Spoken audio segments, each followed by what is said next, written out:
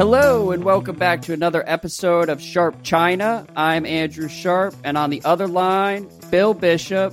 Bill, how you doing? Hey, Andrew. Hey, everybody. I'm doing pretty well. Hope you're well. Hope everyone is well. Yeah, it's a nice day here in D.C. We had a nice week off last week during the Moon Festival, and it is great to see you on the other line here. Great to be back podcasting. We have a lot of ground to cover today, so I'm going to waste no time with the prelude here. Email at sharpchina.fm if you want to get in touch with us for future episodes. But Bill, we'll begin with the latest on a potential meeting between Xi and President Biden. I will read from the South China Morning Post. China and the United States do not necessarily have to head to a confrontation, President Xi Jinping told visiting American senators on Monday. It was the strongest sign yet that he might attend the APEC summit in San Francisco next month, raising hopes also for a meeting with U.S. counterpart Joe Biden. The Thucydides trap is not inevitable, Xi told the bipartisan delegation headed by Senate Majority Leader Chuck Schumer. The world can accommodate China and the U.S. in their respective development and common prosperity.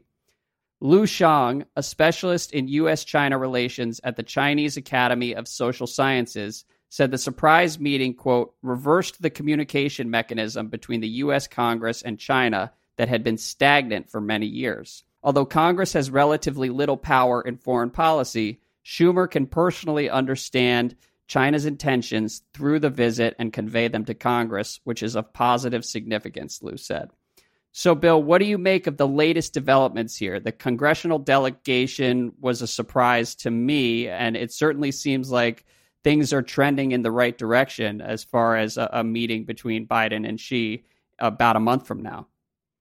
So I think that all signs now are that there is going to be, Xi is going to come to APEC and that there will be a meeting. I think that it's not a done deal, obviously, but I think, something particularly egregiously bad would have to happen to derail it at this point.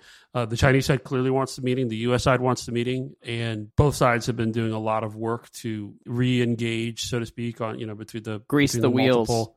And between the multiple visits by U.S. officials to China, this latest congressional delegation... we had talked and certainly had heard that Wang Yi, the top diplomat, was going to be traveling to the U.S. pretty much right about now because usually you have these high level visits to sort of, again, figure out how the meeting is going to take place, what the agenda is going to be, work out all the details. And I think the lower level staffs are doing that, but usually there's also sort of a higher level engagement. That may not be happening just because of the calendar, because the Chinese are hosting the EU's top diplomat starting Thursday. Then they have the Belt and Road Forum next week.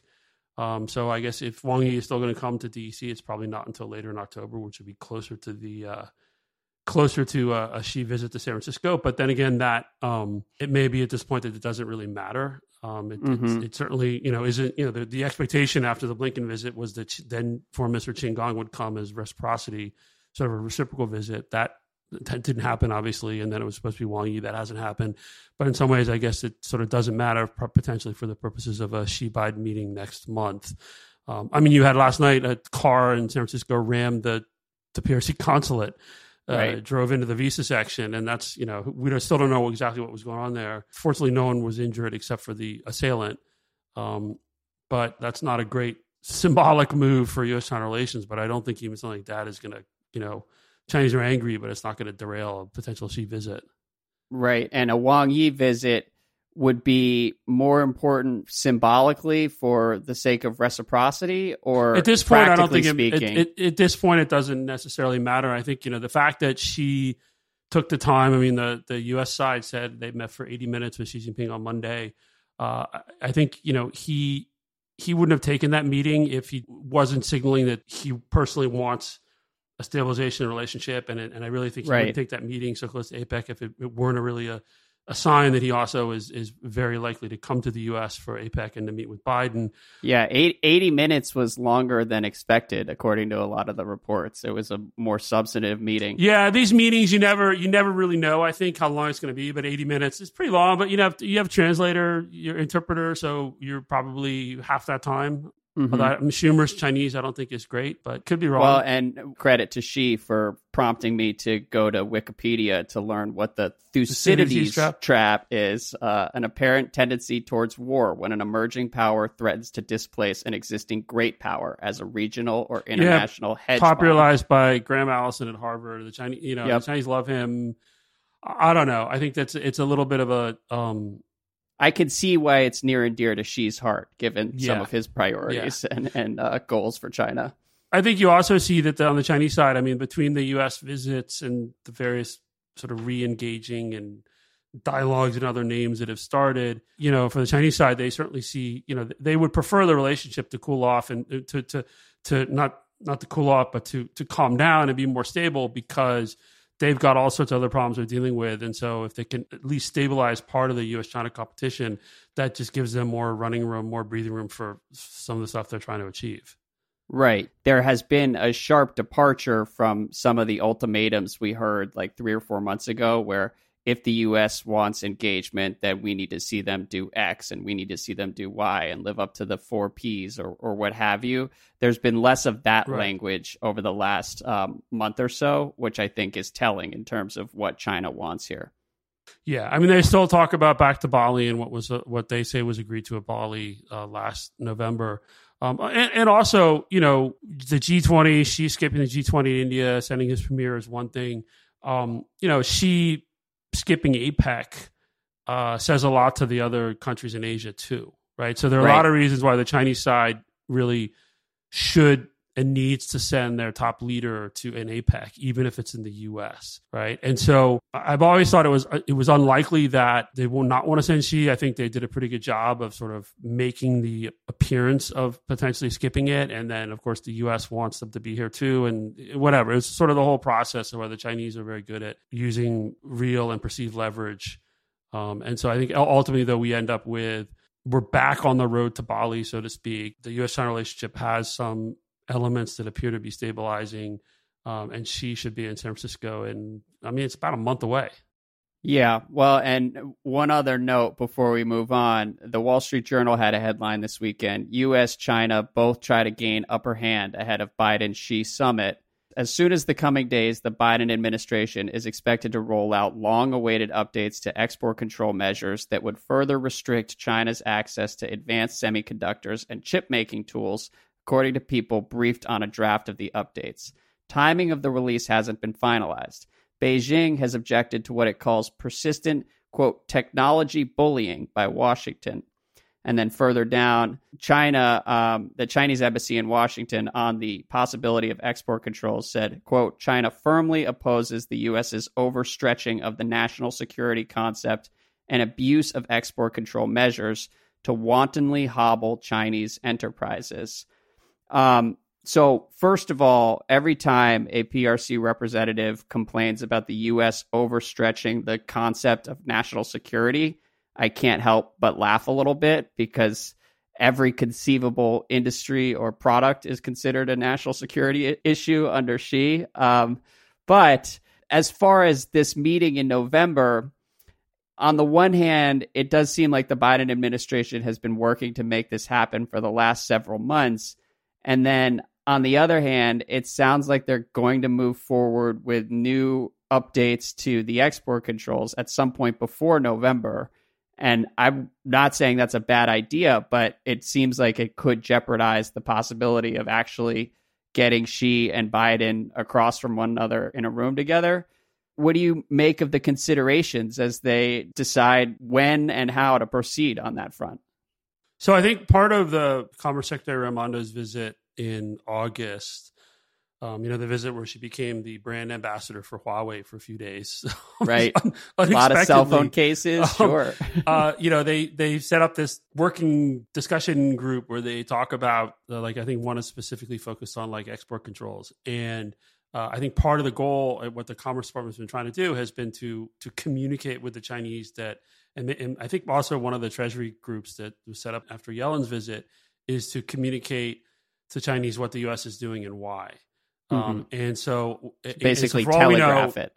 Right. And so, I've certainly been hearing something was supposed to drop last week. There's updates to the October 7th semiconductor controls. Nothing has hit yet. There was a Reuters story about a notice going up, I think, on the Office of Management Budget website on Monday saying basically, which was a sign that something was coming, and it still hasn't come. There was a holiday yesterday, a federal holiday on Monday here. But I think something should be imminent. And certainly what I've heard, and again, we don't know until we see it, is that this is going to be, we talked about on a previous podcast, I think originally the idea, especially after the big chip companies met with various administration officials in July, was that whatever the updates were not going to be that onerous. Since then, I've heard that actually this is pretty tough, that some companies are going to be surprised, potentially, especially NVIDIA will be unhappy with some of the updates.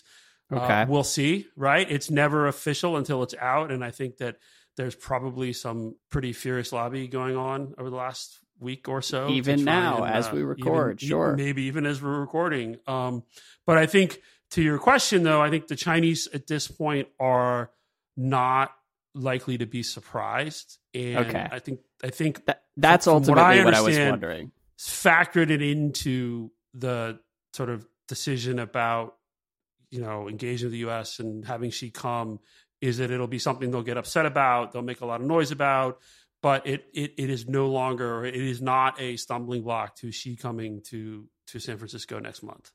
Okay, yeah, because I was reading that story and wondering to myself whether there was some sort of unspoken mutual understanding between both sides that whatever happens on the export control front, it's not going to scuttle a meeting on the sidelines of APEC, because otherwise it's a pretty big risk to take after this months-long effort to try to sort of re-engage and I think restore the relationship.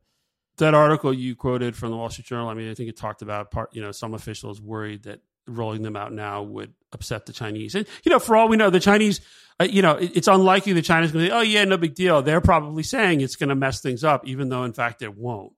Just to see if they can't sort of strengthen the argument of the people in the administration who are saying delay, because from the Chinese perspective, if they can't prevent them from happening, at least they can, delay them and buy time. Right.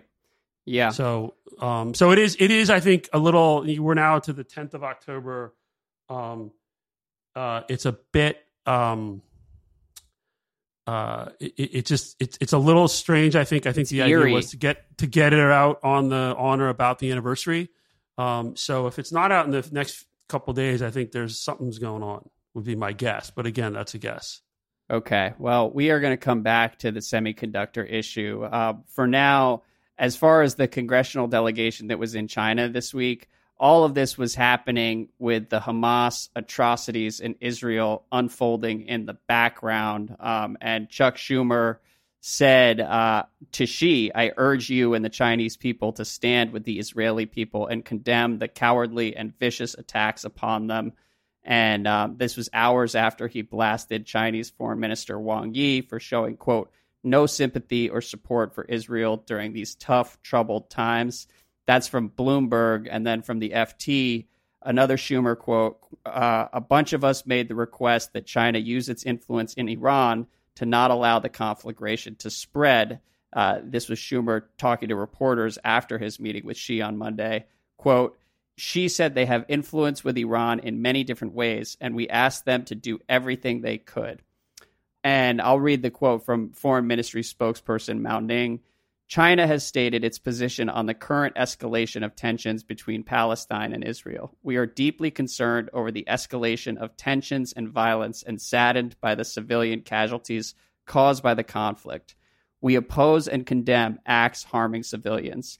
The priority now is to end hostilities and restore peace as soon as possible and work together to de-escalate the situation.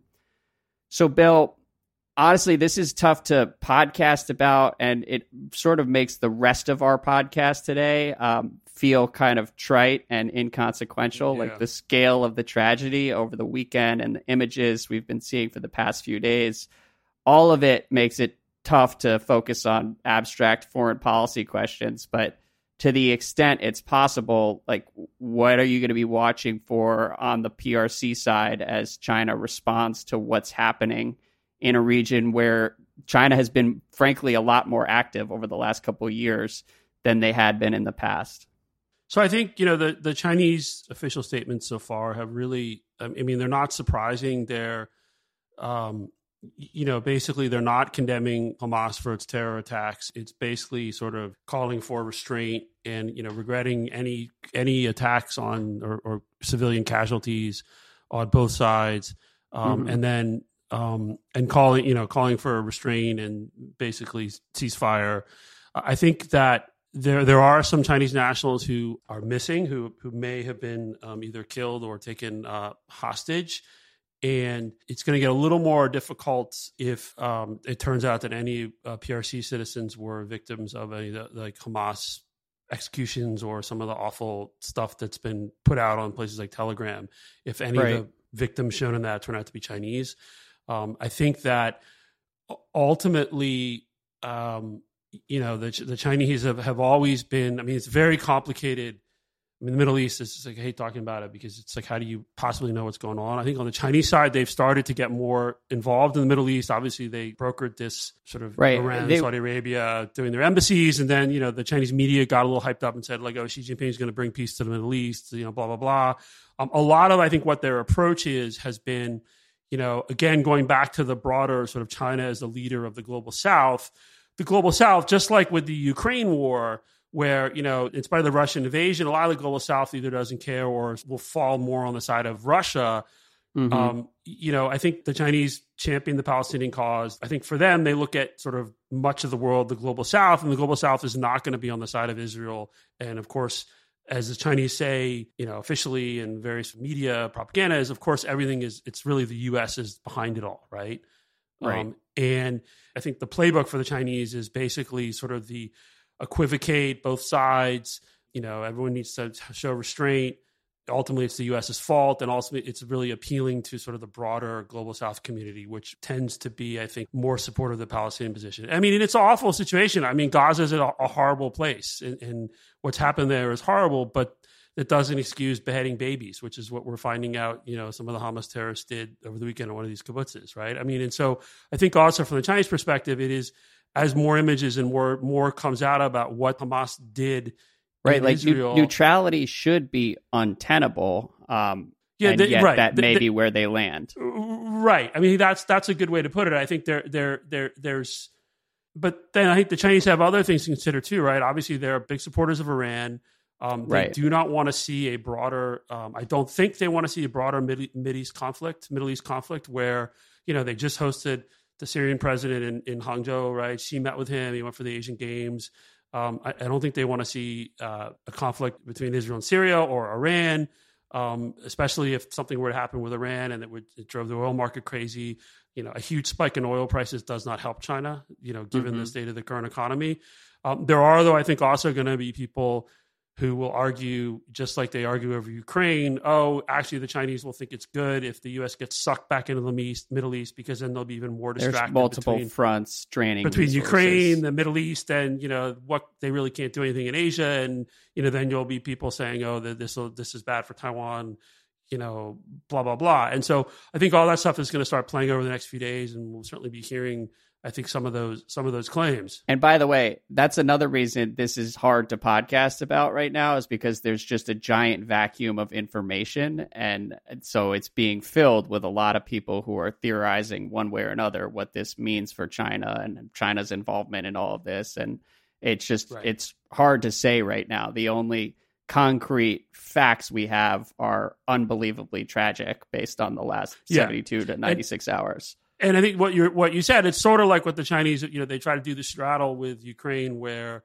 they similar language about condemning all forms of violence and attacks against civilians. And yet, obviously they've tilted towards the Russian side. And so one of the things we have to see over the next, I think unfortunately, this is the response to the attacks over the weekend, I think is going to play out over a fairly long time. So we're going to have to see over the next few weeks sort of how the external messaging from the PRC evolves. And whether or not it sort of falls into a similar pattern that we saw over Russia's invasion of Ukraine, where a lot of it is sort of parroting or amplifying Russian messaging and disinformation, with sort of a key theme being really the U.S. is the problem. Right. And that's a message that resonates in a lot of the world. Yeah, no, and look, if things do get messier, there would be strategic costs to China, but also strategic benefits as far as the U.S. becoming overextended and drawn into another prolonged conflict that will drain resources and divert attention from whatever China wants to do in the Pacific. If they wanted to, they being PRC leadership, if they wanted to put pressure on Iran, how much leverage did they have in that relationship? I know that that the president visited earlier this year, and there were cooperation agreements signed. I know that Iran was at the center of the Huawei arrests 5 or 6 years ago, and that whole controversy. So, in general, what does that relationship look like? That's a great question, and I don't know the answer of how much leverage they really have. In some ways, it's a question of like how much leverage does China have over North Korea, where some people argue that China can tell North Korea what to do. And other people say, well, they can have influence at the margins, but not. It's not like a junior partner. Yeah. So I think they definitely have influence, but could they or would they want to say to Iran, stop supporting Hamas? I don't know if they want to, but even if they did, I don't know that Iran would necessarily listen. Okay. And so, I mean, we'll see. We'll see how the Chinese, they have a Middle East envoy who was trying to get on the phone and talk to people. They've been talking a big game about how they're getting more involved in the Middle East. We'll see if they can play a constructive role. I think one of the problems here, of course, right, is given what Hamas did over the weekend. I mean, from the Israeli perspective, there's no possibility of a ceasefire and then having peace talks with the people who beheaded babies in your, right. I mean, it's over. They crossed the line. The capacity for on the Palestinian side, some dialogue. people say so I think this is going to go on for a while and it's going to be awful. And, we'll see if the Chinese can end up playing a constructive role. I think it's going to certainly challenge their diplomats because, again, the Middle East has been such a vortex for everybody who gets involved. And the Chinese have been, they have a lot of commercial heft. They've, I think, been able to be pretty good at cherry picking some benefits without actually getting too involved. I'm not sure that kind of approach is going to work in such a big crisis like this. Yeah, well, we shall see. But again, everything else on the podcast pales in comparison to the suffering over the last couple of days. And our thoughts are with the people in Israel and the civilians who are, I'm sure, going to suffer in Gaza in the wake of all this as well. It was just really, really chilling to watch all of that unfold and has led me to hug my little 6-month-old son a lot more often over the last couple of days. So thinking and praying for everybody over there. It's just awful. And so no easy way to transition, but to go from that back to one domestic news item before we talk chips. The National Propaganda, Ideological, and Cultural Work Conference was held Saturday and Sunday and has made it official. There is now Xi Jinping Thought on Culture to go with Xi Jinping Thought on Economy, Diplomacy, Military, Environment, and Legal Affairs. What should we know about Xi Jinping Thought on Culture, or is it too early to tell exactly how this might materialize? So, we should know that it's a big deal. This meeting, this National Propaganda and Ideological Work Conference, is held every 5 years. The last two in the Sierra, 2013, 2018, were the National Propaganda and Ideological Work Conference. This is the first time they've added cultural. And, so I think and usually coming out of these conferences, you get agendas set for ideological campaign, tighter control over the internet, some of the study campaigns or that the party has to go through. This, adding cultural to the actual title of the work conference, and then of course rolling out this Xi Jinping Thought on Culture, again, I think is from a political system perspective, it's quite important. I do think it's going to lead to more of an ideological campaign, but more broadly, it's the culture idea is about it's both internal, domestic, and external. It's about sort of one of the things that she's been pushing is this idea of cultural self-confidence, which is really about, it ties into this, like, we're this 5,000 year civilization, unbroken civilization is the party line. we have this wonderful culture. It's a broader sort of rejection of Western ideas in many ways, but it also ties into this modernization and how, China is going to modernize, but modernize in a Chinese way, to sort of be simplistic. And it goes back to one of the things that came out of the Party Congress last year, what's called like the second integration, which is really sort of integrating Marxism with traditional Chinese thought and culture. Okay.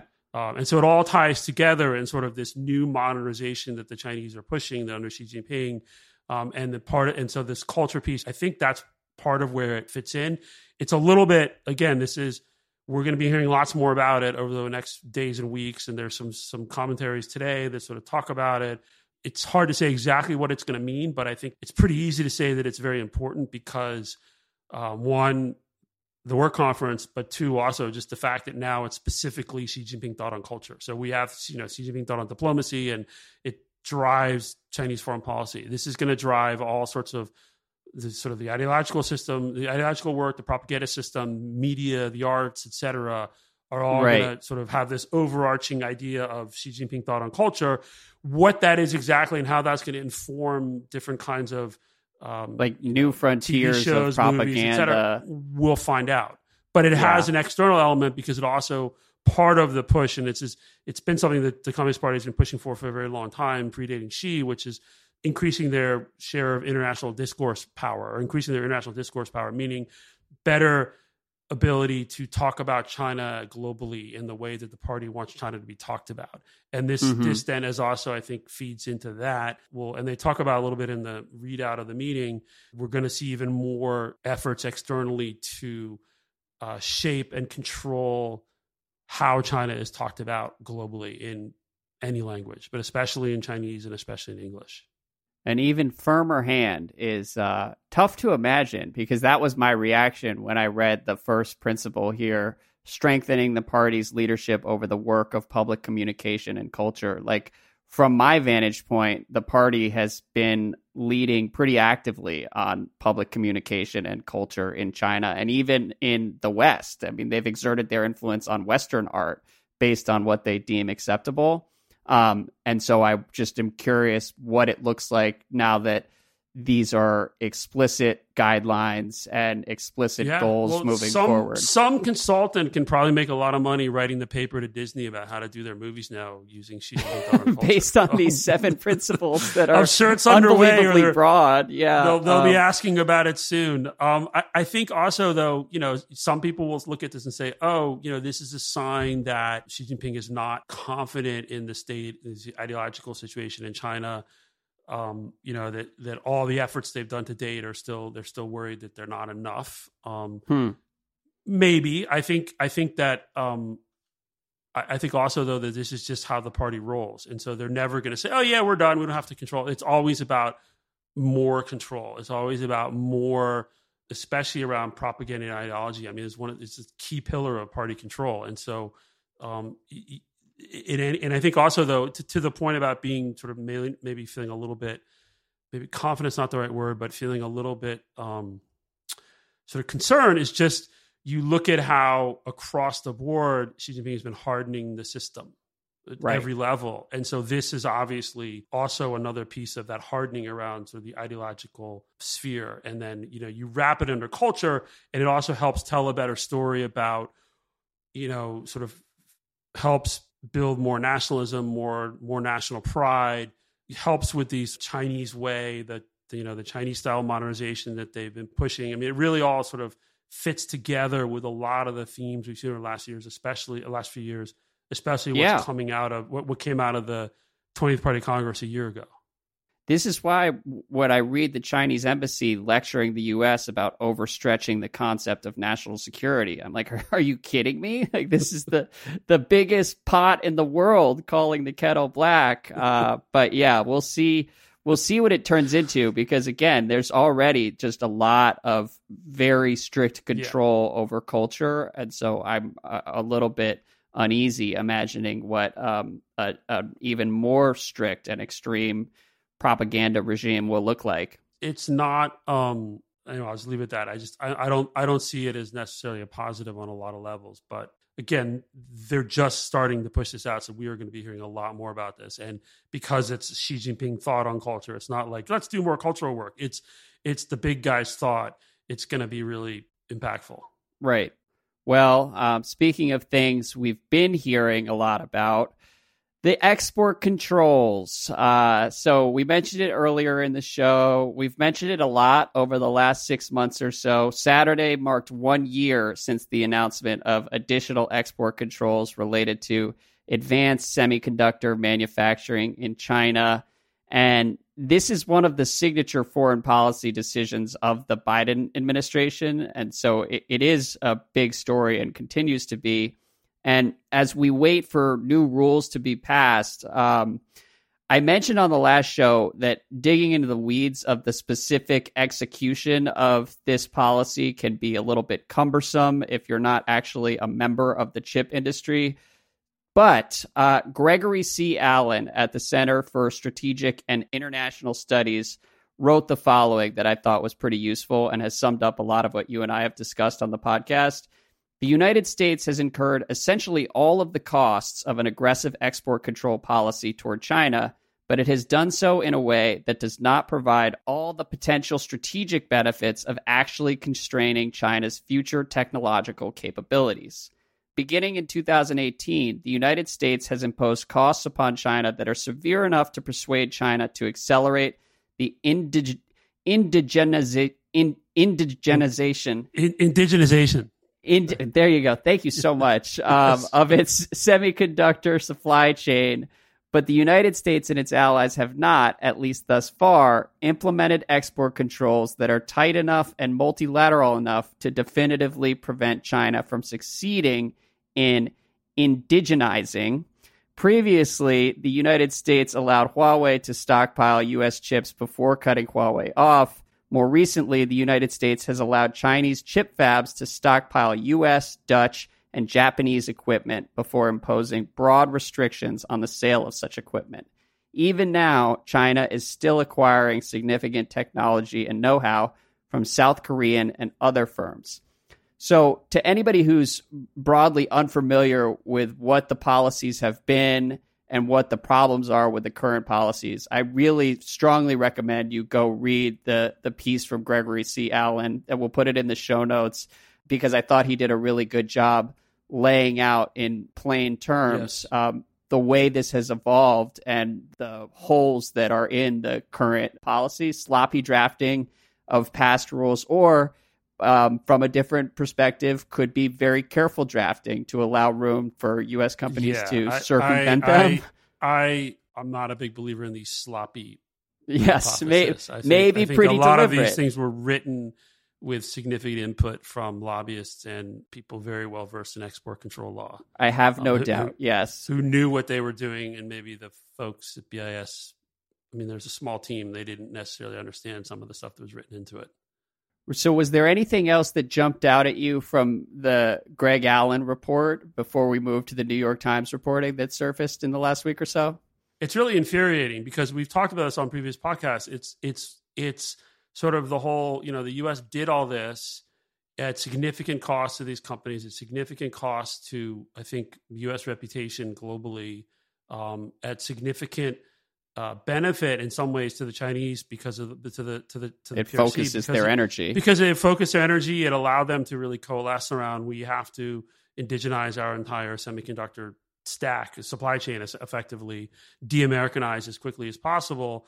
And it did it in ways that haven't been that effective. Now, some people will say, oh no, they still, I think Alan does a pretty good job of going through what some of the bigger loopholes are and effectively how, if the goal was to, as articulated around the original policy, the way some of these things were written and then were implemented and some of the exceptions around export licenses granted, et cetera, in many ways undermined a lot of the original goals. And so the U.S., I think, is in some ways in a worse position for doing this and doing it in kind of a Swiss cheesy kind of way than in not doing it at all.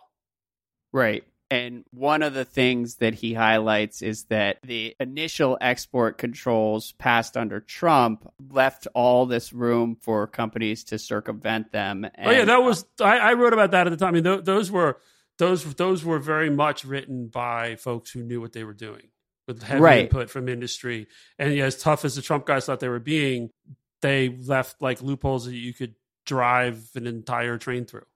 Well, and there were bans on selling equipment that could be used to manufacture 7-nanometer chips. But if you use the same equipment to manufacture 28-nanometer chips or 14-nanometer chips, you're fine selling that equipment as long as the company on the other side of that deal says we're using it for 28-nanometer or 14-nanometer. Yeah.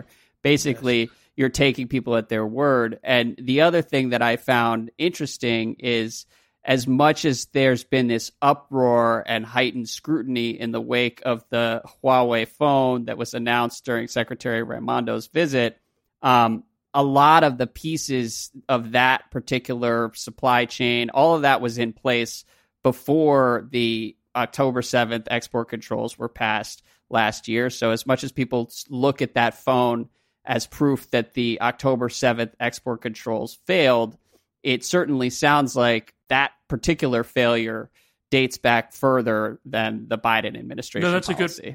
That's a good point. I mean, I think there's so much money at stake, and you get you have very large companies who, they have a lot of money, they have a lot at stake of losing business in China, and there are folks who will argue, truly believe that we lose the China market, it hampers the ability to do R&D. We lose visibility to the market. I mean, there's a whole bunch of, it's a very complicated discussion with many sides. And I think ultimately what happened was ended up being sort of this compromise that effectively, I think I've just become very, very, very disillusioned with sort of where the U.S. has ended up with this policy. I think if they were going to do it, they should have done it all the way. Which have had its own set of real downstream problems. But again, I think it's worse to have done it the way they did it, where again, you just sort of end up doing it half-assed and it's sort of bad on every angle. Right. Yeah. And to do it all the way also means enlisting partnerships around the world to make sure that other countries are on board. Right. And it's easier said than done. I mean, you have to effectively coerce Dutch, South Koreans, Japanese. And so in some ways... Which they've sort of done, but also there are still loopholes in some of those countries and those markets. Yeah. So I think, but the other side is you're getting a lot of triumphalist sort of talk out of China, like, oh, everything failed, they failed. And part of that, I think, is, stirring up national sentiment, the real pride around Huawei's achievement. Part of it, though, also, I think you see it in some of the stuff that's being published in sort of overseas outlets, is I do think there's also an effort to convince, sort of say, hey, they failed, so the U.S. should just drop them. Because, of course, I mean, they have caused the Chinese pain. They have caused they have caused the Chinese pain. I just don't think they've achieved the goals that the people in the U.S. government who are really pushing for them wanted or expected them to achieve. And so now the question, and this is what Greg Allen's piece, I think, concludes with, is the question of, well, if the U.S. wants to do a quote unquote right, here's the things they need to do. Right. To close the loopholes. I don't think those are how many of those can actually be done. And I think the answer is probably not that many.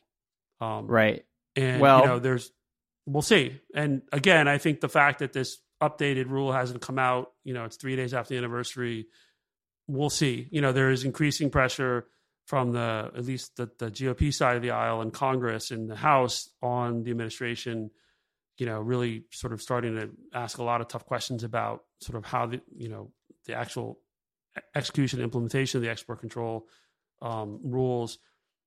We'll see if the Biden administration has to react, or if they, basically we're getting new election season, the House is a chaos anyway. They can just sort of ignore it, sort of like they ignored TikTok, right? I still can't believe the TikTok issue was successfully buried. Congrats again to their lobbyists. Well, and there's some new bill that's being written that Commerce supposedly supports, but if Commerce supports it, then it's probably going to be one of those. Again, Commerce is not going to come out and want to ban Swiss cheese. Yeah, because it's just whatever. It is what, it's DC, and Well, speaking of DC, the most interesting aspect of this story to me now is over the weekend, the New York Times reported NVIDIA's interest in think tanks raised some alarm, with word spreading across Washington that the company had questioned the research of Gregory C. Allen, the director of a Center for Advanced Studies at CSIS, who supports export restrictions. 4 people said. Amid discussions between NVIDIA and members of CSIS's fundraising staff, several people in policy circles, including Jason Matheny, the president of the RAND Corporation, called the center to voice concerns that NVIDIA was trying to use its influence to sideline Mr. Allen, the 2 people familiar with the call said. So the way that is worded, very carefully, sideline Mr. Allen, not entirely sure what that means. Sounds like they were trying to get him fired. I think we talked about this in July on a podcast. I can't remember. I can't remember whether we said it on the pod or off, but there have been rumors to this effect for several months now. And, you know, I said it over the summer when we talked about the lobbying effort and some of the ultimatums they were delivering in meetings with state and commerce. One of the things that's interesting about doing this podcast every week is not just learning about China, but learning about the way our government operates, the way our lobbying machine operates. And on this one, the details are pretty nasty. Like Gregory Allen has been an indispensable resource to me as I try to learn about these issues. And I think he's sort of I think has interviewed him, I think twice now. Multiple times. And he just does a very good, comprehensive, objective job. And so the sequence there with NVIDIA dangling a donation allegedly, and then the donation will only be delivered if Mr. Allen is sidelined. It sounds like something Big Tobacco would have tried to do in the 90s or something. And so Big Chip. Is that what you're saying? Chip. All I can say is I really did not enjoy reading it, but I also thought it was interesting that there's now sort of on the record-ish confirmation that that's what went on. And you are right about how it was very carefully written. I think, because the story that's been going around DC has a lot more detail to it. But I guess the New York Times couldn't actually sort of fully confirm everything that's been sort of the scuttlebutt. Does the fact that this is going public in the Times indicate that the chip companies lost the battle? No, I think it just was became such a thing. You know, we had that podcast in July because there was all this talk going around about, you know, the think tanker. I actually don't think we mentioned it was Greg, but we talked about sort of a campaign against a think tanker and a campaign against a White House official in the White House, which the New York Times didn't talk about in this article. So we'll just leave that one aside. But, you know, again, at the time when we talked about it, it was what I was hearing, and I know other people in DC were hearing, this effort to take better control of the narrative around the semiconductor controls. And obviously, you know, NVIDIA it would make sense as a company to be especially concerned about it, given just how much money is at stake for them.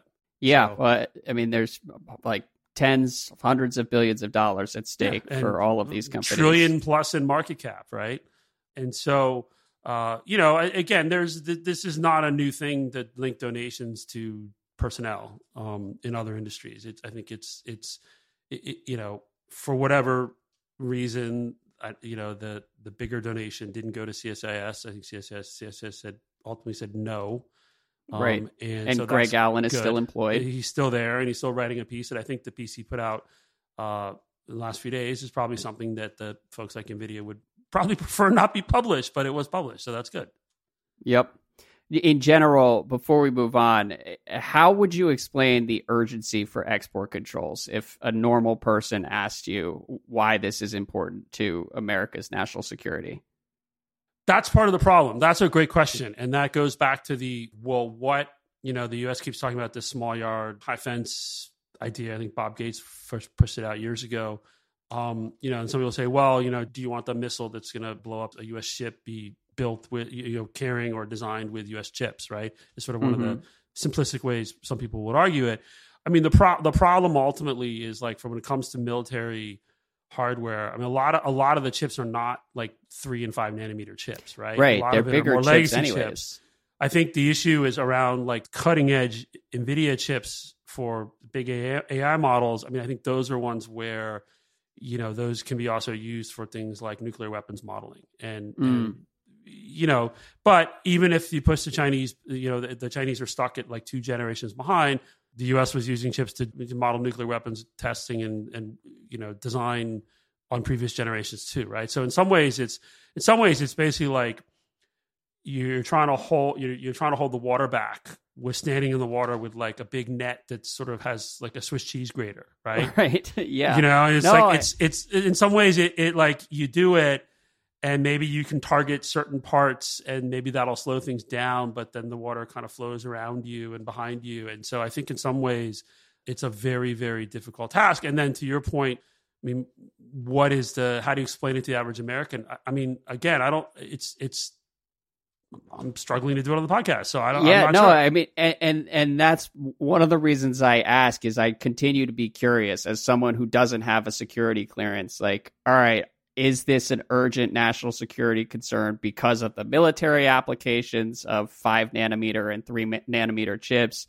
Is it more about economic competition, which the Chinese certainly think it is, and say, look, you're declaring war on our economic development? Or is it some combination where the economic concerns are also part of the deal because ensuring we have long-term economic advantages in tech ultimately is a core national security interest as well? I have no idea. I defer to our intelligence community in terms of what's driving all this, but it's the one question that lingers as we watch all of it play out. So I had to ask before we move right. on. No, it's a really good question, and it is not. I think that there is over time there is a significant cost to the U.S. sort of weaponizing this kind of interdependence. Yeah, and that's why it goes back to the discussion where if you're going to do it, then you need to do it right in the sense that you do it in ways that really make it difficult for what your target to. At least you slow them down significantly versus in some ways actually accelerating their progress in some areas. And I think, I know Ben's written about some tech. He may disagree. He I think it's one of the things that's going to play out over a number of years, but I do think that, the Chinese have an immense amount of engineering, physics, math talent, nearly unlimited money now for this de-Americanization or indigenization of the semiconductor supply chain. And so, in some ways, I think if you're Xi Jinping, on the one hand, this is kind of a pain in your butt because it slows things down. On the other hand, this is like a gift. Oh, yeah. Well, and one point that has come up frequently on Sharp Tech whenever we discuss this stuff is there is an existential urgency that you can't manufacture out of thin air that is oftentimes a prerequisite for growing some of these industries. And until you absolutely have to do it, it's just easier to buy from someone else. And really, I mean, the existential you have to do it really started. I mean, Snowden did some of it with some of the revelations back then, but the ZTE and then Huawei under Trump really were what kind of lit the fire. And then this just added more to that. I think what it looks like the Chinese approach really is, I think they know these things aren't going away. They're just really trying to extend, delay, soften as much as possible, but to buy time because there are areas where they have a long way to catch up. The one thing is, ASML is really sort of at this point the key company where if the U.S. can keep ASML from selling its most advanced equipment into China, that is the one thing where the Chinese are going to have a very hard time building their own products. Right. And that is a Dutch company for anyone who's not familiar, and they sell lithography machines that are required. But there's no going back to the way it was. I mean, the thing is even if tomorrow the Biden administration said, you know what, this was a mistake, we're going to just get rid of these export controls. I mean, they're not going to do that, but if they did, Chinese aren't going to stop what they're doing in terms of trying to indigenize. No, and that's what came through in the Greg Allen piece. Is you go back to 2018, the U.S. signaled that this was the direction that we would be going, and suddenly China had all sorts of opportunity to stockpile this manufacturing equipment. They dumped tens of billions of dollars into various ventures. Some of the money was stolen. They're shell companies. Investigation. Yeah. They iterate, right? They'll do another fund, and they lock up some people, and other people are. I mean, it's sort of like in many ways, it's an iterative process. But over time, I think and they've restructured sort of the science bureaucracy to be more focused on basically building the sort of key technology, the core technology they can control. I mean, that was a part of the bureaucratic restructuring in the spring, and that was in many ways driven by the U.S. export controls. And so the system has already moved in China. The mentality has already moved, and so there is no going back.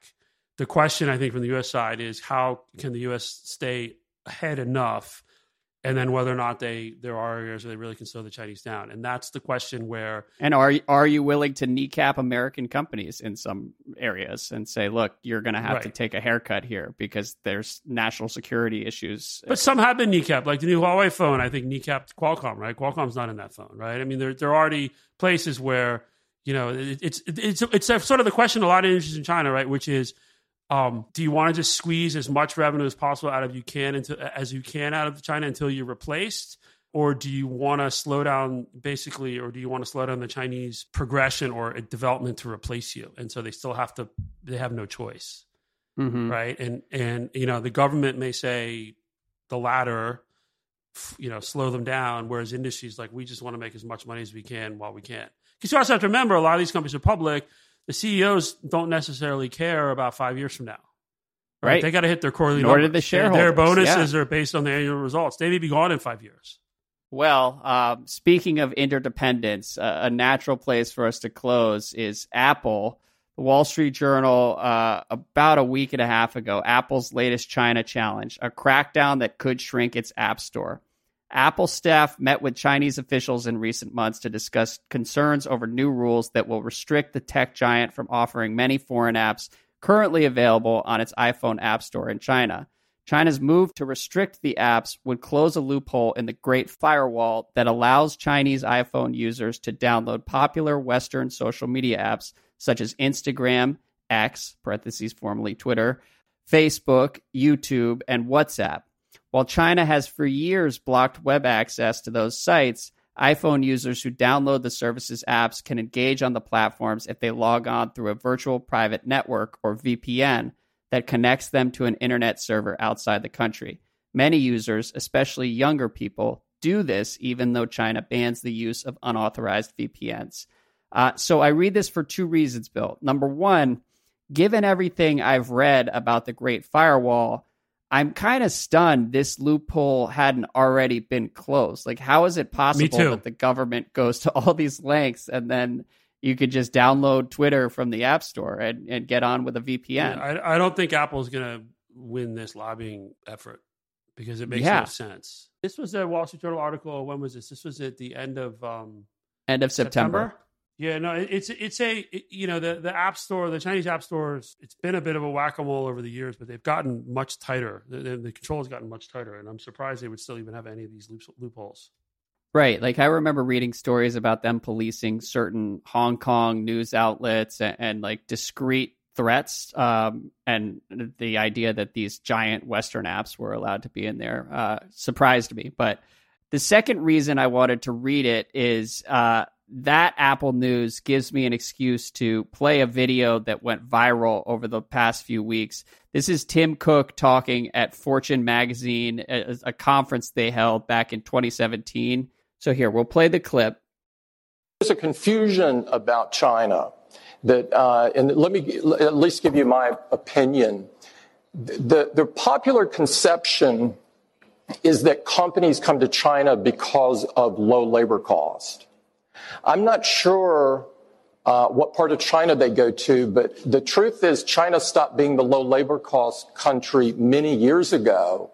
And that is not the reason to come to China from a supply point of view. The reason is because of the skill and the quantity of skill in one location and the type of skill it is. Like the products we do require really advanced tooling. And the precision that you have to have in tooling and working with the materials that we do are state of the art. And the tooling skill is very deep here. You know, in the U.S., you could have a meeting of tooling engineers, and I'm not sure we could fill the room. In China, you could fill multiple football fields. It's that vocational expertise is very deep, very, very deep here. And I give the the education system a lot of credit for continuing to push on that, even when others were de-emphasizing vocational. Now I think many countries in the world have woke up and said, this is a key thing and we've got to correct that. But China called that right from the beginning. And so, like I said, that clip was circulated widely online the past few weeks. And along the way, it prompted this response tweet from someone named Jonathan Sine on Twitter. And I just enjoyed reading this. He works up on the Hill. Well, I did not know a lot of what's in here. So just for some history for anyone who's unfamiliar, what he says is what Cook says in that video is at best a half-truth. Yes, China does have a big, semi-skilled labor force capable of working with precision tooling, but pointing to the vocational system explains almost none of the current situation. Here is one of the most important reasons: foreign investment. Apple and Foxconn have spent billions on getting and putting precision equipment into their facilities in China. They have similarly trained large swaths of China's labor force to use them. On-job training across China's numerous vibrant production centers is likely what accounts for the astounding size of China's relatively skilled labor force.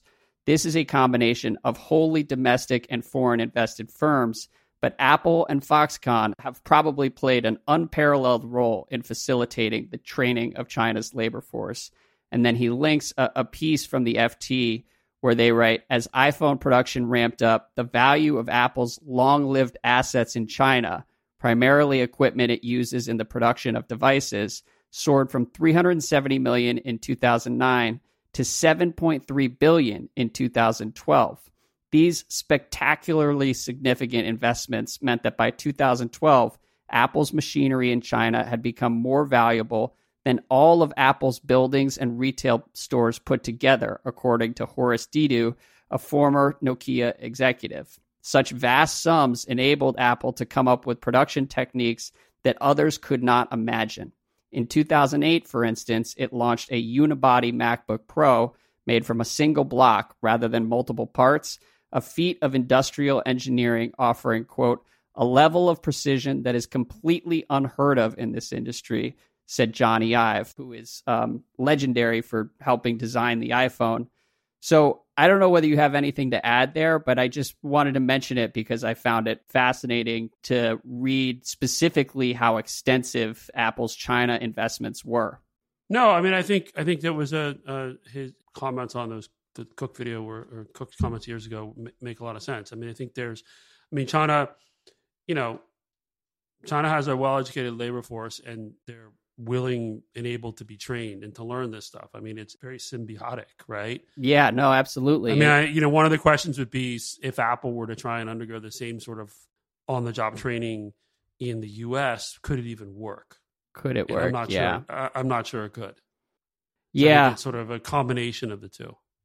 Well, and I think it's valuable perspective. We'll put the Financial Times article in the show notes. It was interesting to read the history, but particularly to Tim Cook's point, it has been about more than just outsourcing manufacturing work for low prices. And when you step back and read the quote from Johnny Ive, I mean, this is the most successful company America has, number one, and probably the most successful product innovation of my lifetime with the iPhone.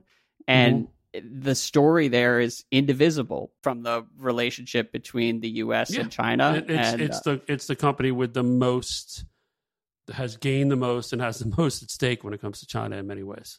Right. And there were real efficiencies passed on to like American consumers as a result of the interdependence. And so just another sort of big picture reminder of how difficult decoupling will actually be and what the real benefits were. It wasn't just, cheaper labor and higher profit margins. Those were benefits, though. That's true. No, I mean, let's not be, Apple wouldn't be as valuable as it is without those benefits too. That's very fair. And on that note, actually, we have note. We have an NBA discussion, don't we? Exactly. Do we have a minute for that? Sharp China sports. Lest we forget, Kyrie Irving. Rolling Stone wrote about this last week. Kyrie Irving, The singular basketball talent and moth to the flame of NBA controversy has embarked on a rebranding campaign with his new corporate benefactor, Chinese apparel giant Anta. Irving is now the superstar face of Anta basketball in a deal that also makes him the brand's chief creative officer. In late September, Irving and Anta unveiled Kyrie's new logo called Enlightened Warrior. This Anta, I can't believe he's calling himself the Enlightened Warrior. This Anta debut turns the page on a disturbing chapter in Irving's career, but has his deal with the Chinese shoe giant simply opened the lid on an even darker controversy. Anta has been linked to forced labor by Uyghur Muslims, a part of the atrocities the U.S. State Department has decried as, quote, crimes against humanity and a, quote, genocide by the Chinese government. Inking the partnership in July, Irving wore a hat reading "free" in all caps. He insisted the company was a fit with, quote, my virtues and my morals. There's a dark irony to Irving's celebration of freedom in his new business partnership. Anta proudly sources cotton from China's Xinjiang province in defiance of international bans on the material, which is closely linked to the forced labor of Uyghur Muslims in the humanitarian catastrophe in the region. Now, Bill, we talked about Xinjiang on the last episode, so I want to be clear that nothing about the human rights violations in Xinjiang is funny. However, Kyrie Irving is so unbelievably full of crap that having him be the spokesman for Anta is pretty delightful to me. And, good luck to Anta. I mean, but they keep exporting the most obnoxious NBA players. I feel bad. China's been stuck with James Harden a couple months ago, and now Kyrie is the face of Anta. Oh, they also got Stephon Marbury, who wasn't so annoying, right? He had his own issues, but he wasn't like this. Yeah, no, he carved out a nice little fairy tale ending for himself over in Beijing. A statue of him in Beijing. Yeah, if we ever sincerely get to do very happy in Beijing, for him. We'll go to the statue. You know what? I promise you, we absolutely will do that. Kyrie, though, I don't know, man. Again, just because I don't know how closely you follow him, but he is like the worst possible teammate, wildly unprofessional. And then he can try to gloss over some of his professional shortcomings by just sort of rambling about his commitment to humanity and how much he cares about the world and the earth and everything else. Didn't he go on some big anti-Semitic rant too? I mean, he's like got all these like... Yeah, there have been some pretty serious lapses along the way. So in some ways, maybe he's the perfect spokesman. Or it's his true self as he sort of talks about when he talks about why he likes Anta. I mean, I wonder what they're paying him. It's got to be a big number. Got to have at least 2 commas in that, I would imagine. Well, he's nothing if not a gigantic hypocrite and has been for several years. So I'm glad you reminded me. There's your Sharp China Sports dispatch. Now we can actually end the episode. And this is a free episode, first episode of the month outside the paywall. So to anyone who's listening for the first time, you can access all our episodes by subscribing to either Bill at Cynicism or to Stratechery, where you'll get this podcast and several other podcasts from me and writing from Ben Thompson. Really, please subscribe to both. A lot of value on both ends as far as I'm concerned, and we'll put links in the show notes for anyone who'd like to check it out. But Bill, it's been great to see you again. I missed not podcasting last week, so it's nice to be back, and I'm excited to keep it rolling. Yes, me too. It's all good. It's good to be back. And let's hope next week maybe there's better news for the world. That's right. Amen. Thanks, everybody. Thanks, Andrew.